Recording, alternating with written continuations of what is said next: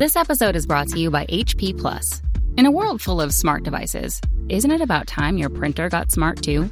Now printing is smart with HP Plus, and the HP Smart app is how it all happens. You can print from your phone with just a tap, no matter where you are, even from your garage/home office/yoga studio. Huh, that is smart. HP Plus. Learn more about smart printing at hp.com/smart. This episode is brought to you by PayPal. These days, choices are everywhere. Like, for instance, the milk in your coffee. Would you like it from a cow, a nut, a tree?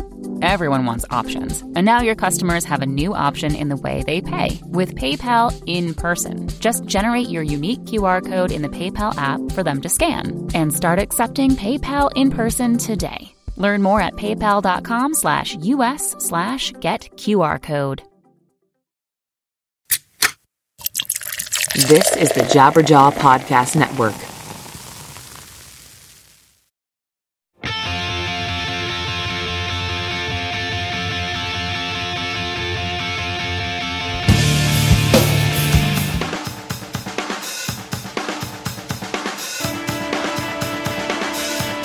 Forgive me for running off to find the one thing I have to do.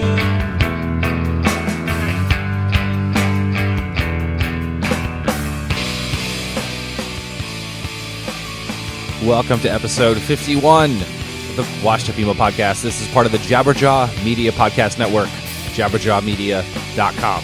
Fantastic people, fantastic podcasts. This episode, Jason from The Promised Ring. We're going to talk about the artwork, about his career, and his drive to create. So I hope you enjoy. If you have any comments, suggestions, or complaints, head on over to washedupemo.com and enter all of those in, and I will respond to them accordingly. Hope you enjoy the episode. Jason was a fantastic sport to talk about this, and you're going to enjoy.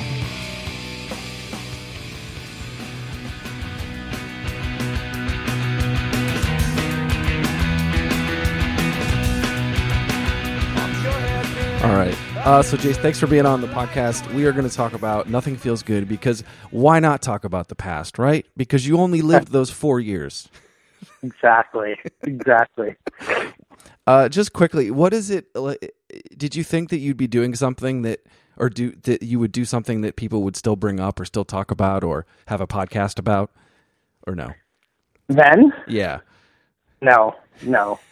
But also, I guess, probably then I never, any good use, thought about anything more than, about 3 months in front of me, so. So with you've designed a lot of stuff for the band. Did you do stuff before Nothing Feels Good? Did you do the 7 inches? Were you doing stuff beforehand, before that? Yeah, I did a few bits and bobs. Not that much, really. I kind of just did that with all the bands leading up to Promise Ring, and then I think maybe around then I had done, I did the first Promise Ring record, I did the first 7-inch, I didn't do the East Texas split 7-inch, but everything else I think I did, and then I had done some stuff, I think maybe around then, can't remember if it was before or after, but I was doing some stuff for Joan of Arc, for Jade Tree, and just other little odds and ends. Now, how did you realize that you were kind of good at it, or had an eye, or how did you sort of start? Really completely by accident. I went to my last 2 years of high school, or my last year and a half of high school, I transferred to an alternative school, because probably if I didn't, I would have never graduated high school. And it's probably still arguable whether I actually graduated high school, because the alternative school didn't really have grades. It was kind of pass-fail. But while I was there, I think it might have been my last semester, or definitely my last year, it was a super tiny school with only 100 people went to the school. So all the teachers kind of did double duty doing other things. And we had this PE teacher, which my gym class was going skating for 1 hour at the beginning of school. She had was double dipping and doing some computer related stuff. And we had 2 Macintosh computers at the school, and she had ordered all this software. And at the time I had been everybody was obsessed with punk scene, making flyers, and we're making a cassette demo for our thing, and just kind of being arts and crafts, and I'd always been really into art and photography, so she had bought all the software, and I started using that, and I was like, oh, I'll kind of do this. This is actually really fun. And that was kind of how I got into it. What was the program that you were using then? Quartz Express. Ah. And PageMaker. No, PageMaker first. Aldus PageMaker. And what stuff were you doing then? I mean, just, really rudimentary things. I couldn't do that much with it. This was like 1992. But, I was just obsessed with, like, every record cover, like, of bands that I loved, and that was kind of how I was just trying to, like, study them and emulate them. Which ones back then? Ooh, I was, like, completely obsessed with everything that 4AD was doing. Vaughn Oliver was the guy, V23. Like, they pretty much all of that totally consumed, obsessed. It was also that kind of ray gun era where there was, like, it was really kind of like the punk rock era of graphic design, and that, like, it wasn't about, like, this, like, beautiful Swiss typography. It was more about, like, breaking all those rules. Like, that was kind of when I was getting into it. And then I kind of later gravitated towards the more tidy and orderly aspects of. What were you thinking about when you were looking at a cover? Were you looking at, I mean, I know you're looking at everything, but I'm more describing the thought process of you looking at a record, and what were you picking out that? I think it was just, then, I mean, it's such a different era. It was like you couldn't find out everything about a band, on the internet. So really, like, the record cover was like the only artifact to, like, glean things from. And then, of course, like, magazines and stuff, a handful of magazines. And I guess certainly a lot of the Vaughn Oliver's work, the stuff that was coming out on 4AD, there was definitely, like, a, like, fantastical exploration kind of quality about, like, finding, like, different weird things in the typography. And, like, it was a lot more, there were a lot richer experiences than, like, this is just a CD with a fold-out. It was, like, an elaborate thing, and, there's a lot more to be discovered, and you can kind of read into that. And I think that was just my fascination with it. And then were you thinking about, is it a gatefold, or does the booklet, because remember there was that whole thing about, making a crazy CD booklet, or making it fold differently, or there was, a die cut. Were you thinking about those types of things? For our own records, definitely. I mean, I think that we, especially in that era, were, like, highly aspirational about every aspect of the band. So, and the records were just another facet of that, like, trying to make them, like, what else could we do that would make it extra special or different or interesting. So, yeah, definitely thinking about all different kinds of packaging ideas. And then, so after you were looking at the 4AD stuff and you're, getting inspired and seeing those things, when did you kind of realize that, wow, I kind of have a knack, I can do this maybe full time, or I can keep doing this, or I can, help the band out, but I can help other people, like if it was Joan of Arc? Yeah, I always I think it kind of happened naturally. Like, people were just like, oh, hey, you did that for your own band, like, can you do it for our band? Or especially when, we were on J-Tree, so when they had needs, and, I was always up for it, and it was a little extra cash on the side. I think that at the time, I remember feeling like there's no way I could ever do this full-time professionally, because it was like, I just couldn't imagine having to, like, go through that process, like, every single day of, like, dreaming something up out of nothing. Like, it's a little, like, gut-wrenching sometimes. Mm-hmm. It still is, of course. But, fortunately, at that time, it was like we were touring a ton, and I didn't really have to be faced with that. So it was like, this is, like, a really fun thing part-time, and you always got to collaborate with cool people. Like, doing all the Joan of Arc stuff was amazing, working alongside Tim Kinsella, and I would say 90% of all of that was, like, his genius and me just, like, making sense of all of his genius. Mm-hmm. So, and then you did a lot of stuff with Tim Owen too. That was, a great photographer. Yeah, totally. I mean, for Nothing Feels Good, I would say 80% of that is Tim Owen, and and then me just kind of organizing it and seeing something in those photographs and being able to shape that. I mean, it was a little bit of kismet, really.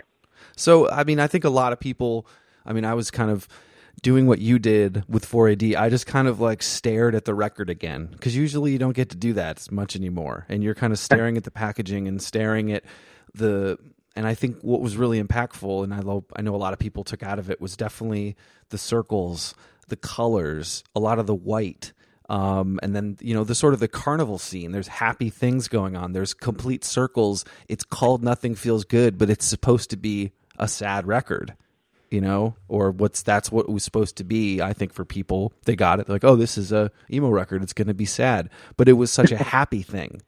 What were some, when your screen was blank, and was it Tim, was Tim giving you the photos, or did you have a conversation? What was sort of those first few things, if you can remember? No, I mean, it came completely out of nowhere. I don't remember exactly how it was, but I know that, we were starting to think about it, and I think Tim had just gone to that like amusement park and shot that stuff. I was like, oh, I have this stuff, let me send it to you. And it, for me, just kind of it was like this perfect thing. It totally made sense, because it was like, I think that the record is really happy, but there's also a melancholy. And I think we were somewhat maybe like very serious, morose young men. So that really kind of worked for it.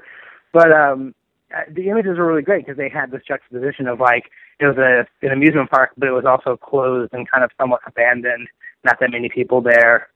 And then, kind of wrapping all of that like really colorful stuff around it was just sort of like playing both sides of that coin. And how did you pick the typography? I feel like I always go through phases of being obsessed with certain typefaces, and all of that stuff is set in Universe, and I was just kind of, I think I had an obsession with the letter G in Universe, actually. And it worked. It's all right. And then the circles and those colors, because you use those for, I remember there was a t-shirt. There was like a beautiful t-shirt with some of the little imagery from that. Or no, sorry, that was Very Emergency. I'm jumping ahead. So with the circles on Nothing Feels Good, was that a like, oops, I just pasted something on here? Oh wait, that looks good? Or what was the? Because everything's by accident, right? Yeah, it really is. It's not that interesting, because it actually totally is. I mean, I feel like, especially in that era, my like process was anything but rigorous, and it was really about like just kind of pushing stuff around until it feels like it kind of comes together. And I'm always like, I've always said about design, for me, it's like there's always a moment where it like switches over from being totally nothing to like, oh, I see it coming together. There's like always this moment of like, oh, that's just the right amount of elements, or just the right balance, or there's enough tension, or enough contrast, or enough texture, or something like that. And I feel like that was just kind of, but until that moment, it's always like, what the hell am I doing? Mm-hmm. This is garbage. I'm completely talentless. And what was I going to say? I think, what tools were you using? Were you using some, was it like a version of Photoshop, or was it something even before that? What was sort of the medium? Yeah, I mean, in that era, it's funny, like, that was sort of just before, Photoshop was really still rudimentary. I think layers didn't even exist at that point in Photoshop. So it was like whatever you did was like completely destructive to the image. Wow. So I was probably using, I don't think I hadn't even switched over to Quark Express. I was like a really late adopter to Quark Express. And I had this really good friend, Scott Kaczynski, who was a really great designer in Madison, and he worked at the Service Bureau, and he would end up doing like most of the like production end at their Service Bureau for any of the record sleeves, because in that era it was like, you have to have film separations made for everything. And I would always like, because I had no like formal training, or like I had never worked at a Service Bureau, like the huge technical aspect to it at that point, and he would always kind of bail me out. So I was using mostly just PageMaker and probably some Photoshop. I probably was doing some like photo balancing and coloration and stuff like that. Were you learning these programs on the fly? Or was it just completely? There was like no booklet, no, just sort of like, oh, okay, this does this, and then start going.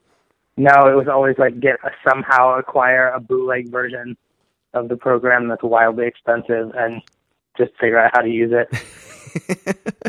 And then why do you feel, but you might not have an opinion, but I think, Nothing Feels Good gets referenced not only musically, but artistically. And I think it impacted that era, and I think people still kind of look back on that. Is there any sort of feeling of why, or what was sort of the magic sauce? I mean, I don't know what it is, but I think that there is something just magical about, like, it's like that record, that time.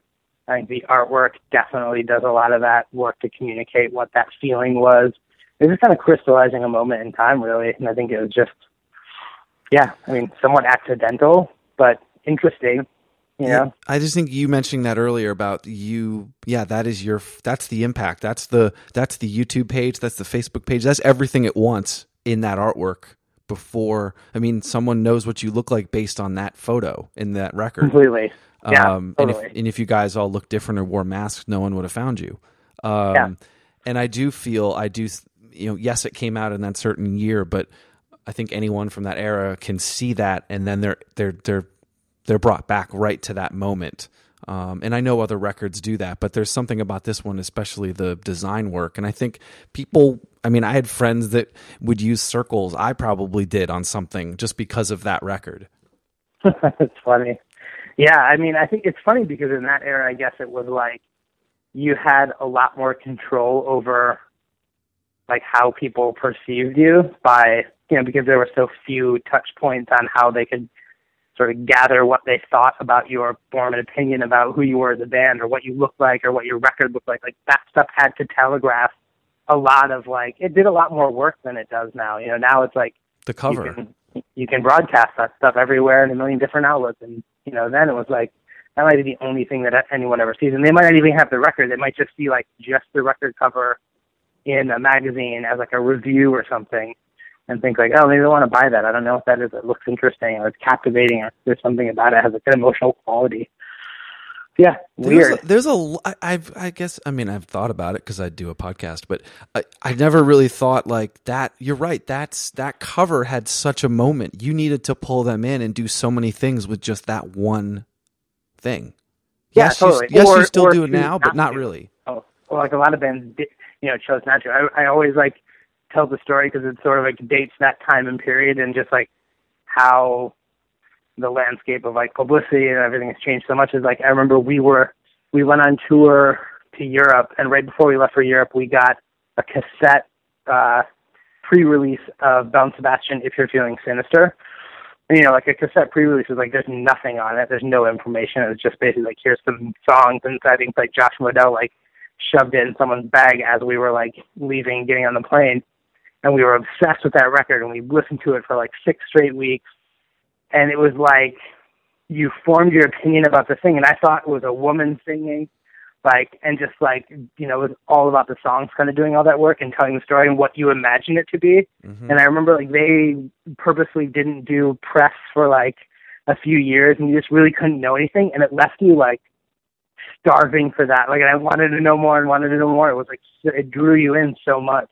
And that doesn't really exist anymore, you can't, well, most people don't choose to do that anyway, but it was this totally magical thing that you wanted to find out more about but couldn't, which is really cool. And you would go to a show because someone told you that this was cool, and you had this. On the way to the show, it wasn't like you could load it up on Spotify.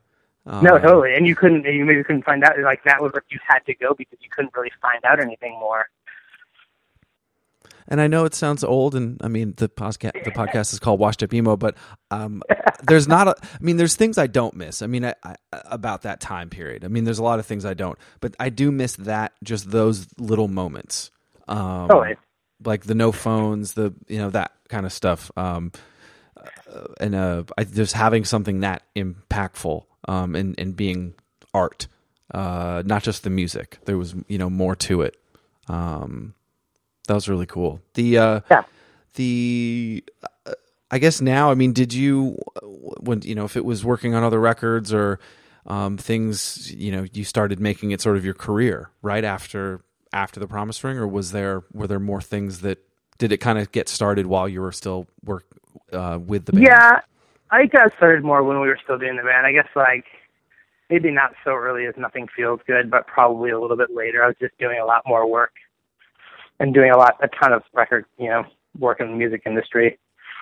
What was Which like was the really shittiest fun. one? What was the shittiest one you had to do? You can shittiest one. describe.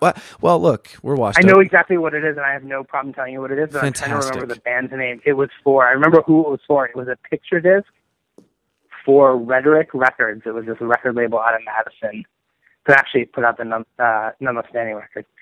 And it was this horrid picture disc that I had to do, and it was so awful. I can't remember who it was. Is it like Something is it about like an that. actual band or like a local band from Madison? What is this? No, it was like an actual band. I mean, I guess they're all relative, but I think, I want to say maybe it was Horace Pinker. Do you remember that band? I remember the They were from name. like the West Coast. Anyway, yeah. No shade on Horace Pinker. It was probably mostly my fault. Actually, it probably wasn't, but I still had to put it together. So it was more of a production work. It was not a whole lot of art poured into that record. And then were there major label ones or was it mostly indie world? Yeah, some major label things like I did. I mean, much later I did a greatest hits record for the Counting Crows. I worked more with the guys from Jimmy World and put together the artwork for Clarity. Oh wait, I forgot about that. Yeah, that was later. God, who was it that took all the pictures? For Clarity? Yeah, I forget who it was. It was, God, I'm so horrible. I'll have to think about that. But anyway, yeah, so I did that. That was cool. And that probably opened up a few doors. Yeah, totally. I mean, that was kind of later era. I mean, we were doing tons of stuff. Like I did like the Jets to Brazil record around that time. Did those couple Joan of Arc records. I wasn't working that much because we were still touring a ton. So it's kind of just like when I was home for a stretch and would fit it in. That is so bad on me. I bet everyone listening is like, "You're an idiot, Tom. You didn't I guess remember I did that." lots of stuff. I know, but it's like I guess I'm supposed to I'm remember. actually terrible at like self promotion too. Like I now that I'm thinking about it, I did like a million things. I did like a J. June record. I did a lot of work for. It was really good actually, and super fun and super creative. For what is that? They were a Christian label out of Seattle. Tooth and Nail. Tooth and Nail, and I did this record called Bon Voyage for this guy Jason something, but it was a 3-piece and it was really cool. And Tim Owen shot all. Tim had kind of like a good relationship with this guy Brandon who owned Tooth and Nail, and like I think Tim shot. It was like when Tim was still working a lot doing photography, and he had shot them, and then we kind of collaborated and did the artwork, and it was actually really cool. They were a little cooler than most bands that I ever got to work with, like, aesthetically. So Yeah. It was really nice. Oh, rad. That's so funny. I forgot about the Clarity and then the Jets records too, of course. Oh, yeah, Nathan Larson's solo album. That was really cool. and Which super one again? fun. What was that? Nathan Larson. Oh, okay. From Sure to Think. Did his solo album. It's funny when you start to think about it. You're like, oh yeah, I actually did. You don't have a website with all these listed? No, and I've actually been so bad at keeping all the mechanicals. I mean, all the J-Tree stuff, we had to rebuild a lot of that stuff because like even the printer lost all the films and didn't have the plates. So You need an archivist. exactly. Oh man, you don't have a place for all these? Yeah, no. God, you're just like, what's next? You're like, Now it's the next. digital era. Yeah, I am totally. I'm actually like throw it away. And when I moved from Chicago, I like had all these like all my whole vinyl collection, and that was like the end of the move, and I was like, I don't really want to move this. I just binned it. You're like, fuck it. I don't need any of Like this next shit. to my apartment in Chicago, like throw this crate of records later. Some kid walked by. Hey, look at this box. And then I guess, moving into sort of the professional side of the artwork and graphic design, what are some things that you got into that you didn't think would be doing, or brands, or what were sort of some of the, I mean, obviously it's, it is like putting together a record because you've got a theme, you've got a voice you're trying to get across. What were some of the things you liked? Yeah, it's funny. I mean, when the band split up, I kind of was like, well, like, I mean, I was sort of looking at like the fork in the road, right? I was like, well, for Promise Ring, like, I feel like we did really well and we're super fortunate. And that was about 7 or 8 years and sort of ended. And I was like, do I want to like throw everything into like doing a new band and be in this same place in another 8 years? Like, it's not so bad when you're in your late 20s, but I was like, I don't know if I want to be in my late 30s and be in that position. So, and I was like, I had always obviously been excited about design and just thought it'd be fun to throw myself into that. So I moved to New York and kind of connected with my current business partner, actually, Matt Owens, who I had been a fan of his work. Like, he had had a record label and just been in the kind of like punk scene, but he was like way more like started his like professional design career like right out of college, right out of grad school anyway. And yeah, so now, I mean, we've been running a studio called Athletics for about a little over 10 years, and just doing a lot more brand stuff. And it's funny because like one of my other business partners, Malcolm, he's Scottish, and he spent a lot of time in like London in the early 90s, kind of the same time that I was doing record covers, and he was doing record covers there. And it was actually stuff that I was completely obsessed with. Like, he designed the Everything But the Girl Walking Wounded LP. Oh, wow. So it's kind of a funny thing. Like, we met later, and I met him actually while I was working. He hired me into this branding agency called Wolf Owens. Is where we first worked together for, I think I worked there for a couple of years. And then now he's one of my business partners. But it's funny because he's probably said it before, like, brand projects, like, it's kind of not that different at the end of the day than making a really great record cover, because, like, if you can distill and capture that kind of, like, feeling in, like, a little square, it's like you can probably do that for a brand, and it's kind of the same impulse, especially then, with, like, you were designing whole campaigns of, like, it's the album, and then it's all the singles. It's like you were kind of creating the brand for a band in essence. So now I'm kind of doing that, just not for bands, for bigger corporations. I mean, you're right. That is, you're scrolling through pages, or you're on the subway and you see a thing that has to convey everything in those moments. And that is like 1997 with seeing Nothing Feels Good and Maximum Rock and Roll. You hope to God that somebody fucking saw it. And like telling the story, it's like, what is it? It's not just about like the logo; it's kind of about the whole world. So that was an interesting analogy. I think there's some truth to it. It's not quite as simple as that, but Yeah. What's the time spent? If it's from conception to finish for some of those records, and then obviously a brand is different because there's a lot more makers and people coming in and blowing up at the last minute kind of thing. But what was sort of some of the time frames for both brand and art for bands? Records were usually pretty swift. I mean, which is probably mostly down to just budgets. Like, people didn't have, you were getting paid $500 to do a record. It's like you can't really afford to spend 6 months doing it while you're making a pittance. Yeah.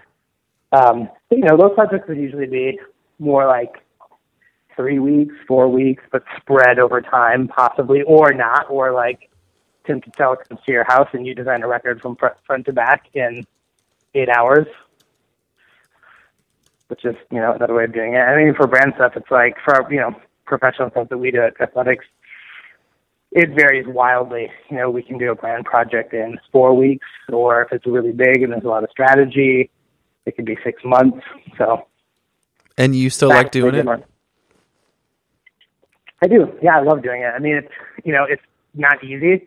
And I would say it's gotten easier in some respects, but not easier in a lot of respects. It's still, at the end of the day, you're dreaming stuff up from out of nothing most of the time. I mean, ideally there's some strategy in place, so you're not completely making stuff up. But yeah, I love it. It's great. What kind of stuff would you want to do next? Like, what would be if someone said you can do whatever you want with graphic design tomorrow? What would you want to do? If I could do anything that I wanted, I think I would consider shifting from less formal graphic design and doing more like experience design for events, or do interiors, which we're actually starting to do at the studio. We've done some interior projects for a few clients, stuff like that. Just, Could you explain I'm those? Always like, Sorry? Explain experience and then interiors, because I don't know if everybody would know. Experience would be, we've done some stuff for, some work for the Center for Architecture, so designing, like exhibitions for, artists, or doing like events, like, when you walk into the event, what does it look like? Like, what does all the industrial design look like? And then interiors, we had to have like, some clients are like, hey, you're doing our brand right now, and we're moving into a new office, and our old office is not that appealing for our clients. We want to extend, all this creative work. We want to like look like on the inside, like what we look like with the new brand on the outside. So we'll go in and we've been doing like some interior design projects. So it's kind of just a different thing, but I'm always like, I'm super restless creatively, and I always want to like figure out how to do another thing. So it's kind of nice to have those opportunities. That's really cool. Few, but so fun. Yeah. Those are awesome. And me asking what those were, that was me. That was just joking that the people wanted to know. I actually wanted to know. I hope I explained it. It was perfect. In a coherent manner. Oh man, I'm really slow, and you did a great job. What are you? And then just have a couple more. What sort of how do you consume art, or continue to sort of? You said you're restless, but how are you sort of consuming it? Is it if it's museums, or if it's just different? If it's a magazine from a different country, what are some of the things that you're constantly sort of filling your brain with to be inspired? Everywhere. Obviously, the easiest thing day to day is the internet, the World Wide Web, where everything is at your fingertips. But then, also just like tons of magazines. I still buy a ton of magazines. Like, I have a house up in the Catskills, and we actually discard cable, but for the last 8 years, we haven't had any like cable or TV or anything. So we would get like magazine subscriptions and send them all up there. So you basically just spend the weekend looking at magazines, which is awesome. I'm still a fan of the printed page. Mm-hmm. But yeah, otherwise, sure, like museums, galleries, kind of everywhere. And then if someone's sitting there and they're like, I loved what you do, I love your art stuff, I'm just starting out. I think it's interesting starting now is that you sort of have this whole history of the internet. You didn't really have it before. You kind of were both. You didn't have it, and then you did. And maybe I feel like that's a good thing, because you've sort of been able to create without it, and I think it's a different skill. What would you, if someone's listening and says, I want to be a graphic designer, I want to do these things, and they're starting out on the internet, is there any sort of little tips or ways to maybe think without the internet? I don't know if that's one, or I'm making complete sense. No sense. Yeah, honestly, I think the funny thing is about the internet is like the internet hasn't changed design, only in that like it's changed expectations. You kind of have to be, before the internet, you didn't really have to be that visually astute, or like you didn't have to have like this vast knowledge of everything that's out there, and every, cultural design reference wasn't expected because it was impossible. Whereas now, like, you can be like, I'm a student and I know everything about every single design, system. But I think the biggest thing for me, and it's like, we always have student groups that come to the studio, and it's like, it's the most important thing, and the thing that like I always had, just because I don't know why, I guess somewhat of a punk rock ethos, but was just about like self-starting, finding projects to do, and not waiting for someone to say like, hey, go design this thing for this specific purpose. It's like, I think it's important to like make those projects up for yourself. It was inside you to do design. It was like inside you to do it. You didn't need anybody to tell you, right?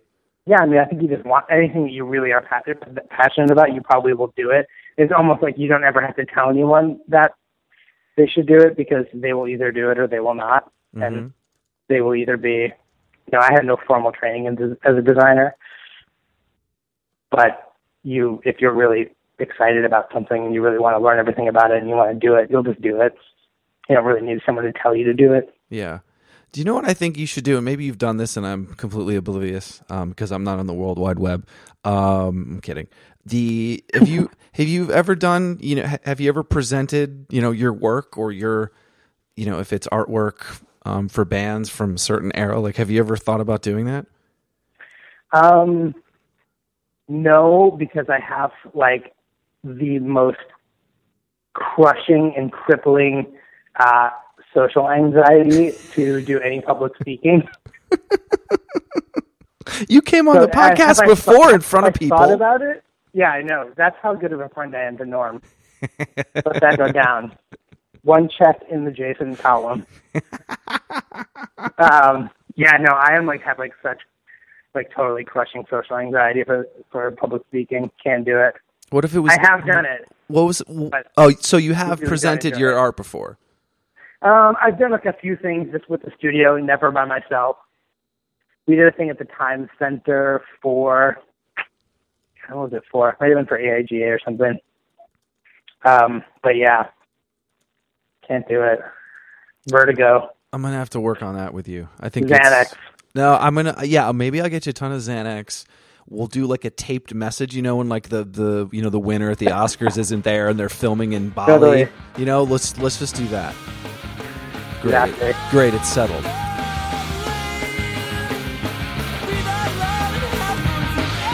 I didn't even bring that up. You're doing the reunion show, New Year's Eve. Yeah. Nothing feels good, and then plus the hits. And you just Yeah. said, I mean, it's just an excuse to hang with your friends, right? Yeah, it's awesome. I always look forward to it. It's funny how you can have so much time in between, and it's like literally you get in the same room like that. When Maritime played, they all came and stayed with me that night, and it was awesome. It's like you just like can kind of pick right back up. It's kind of funny. Yeah. And Everyone has the same sense of humor. Oh yeah, and then the funniest thing I was joking is I posted some of the news on the site, and you guys did something in 2012. There was something before, kind of been off and on. You did the and this one kid was like, "Oh darn it, I'm not 21 yet, or 18 yet, or whatever it was, the age thing." And I go, "That's crazy! Like he's literally been waiting, and now you guys are doing this thing, and he can't go." But that's Well, it's crazier that he could be my child. maybe he is. Maybe he is. You never know. Someone out there. Well,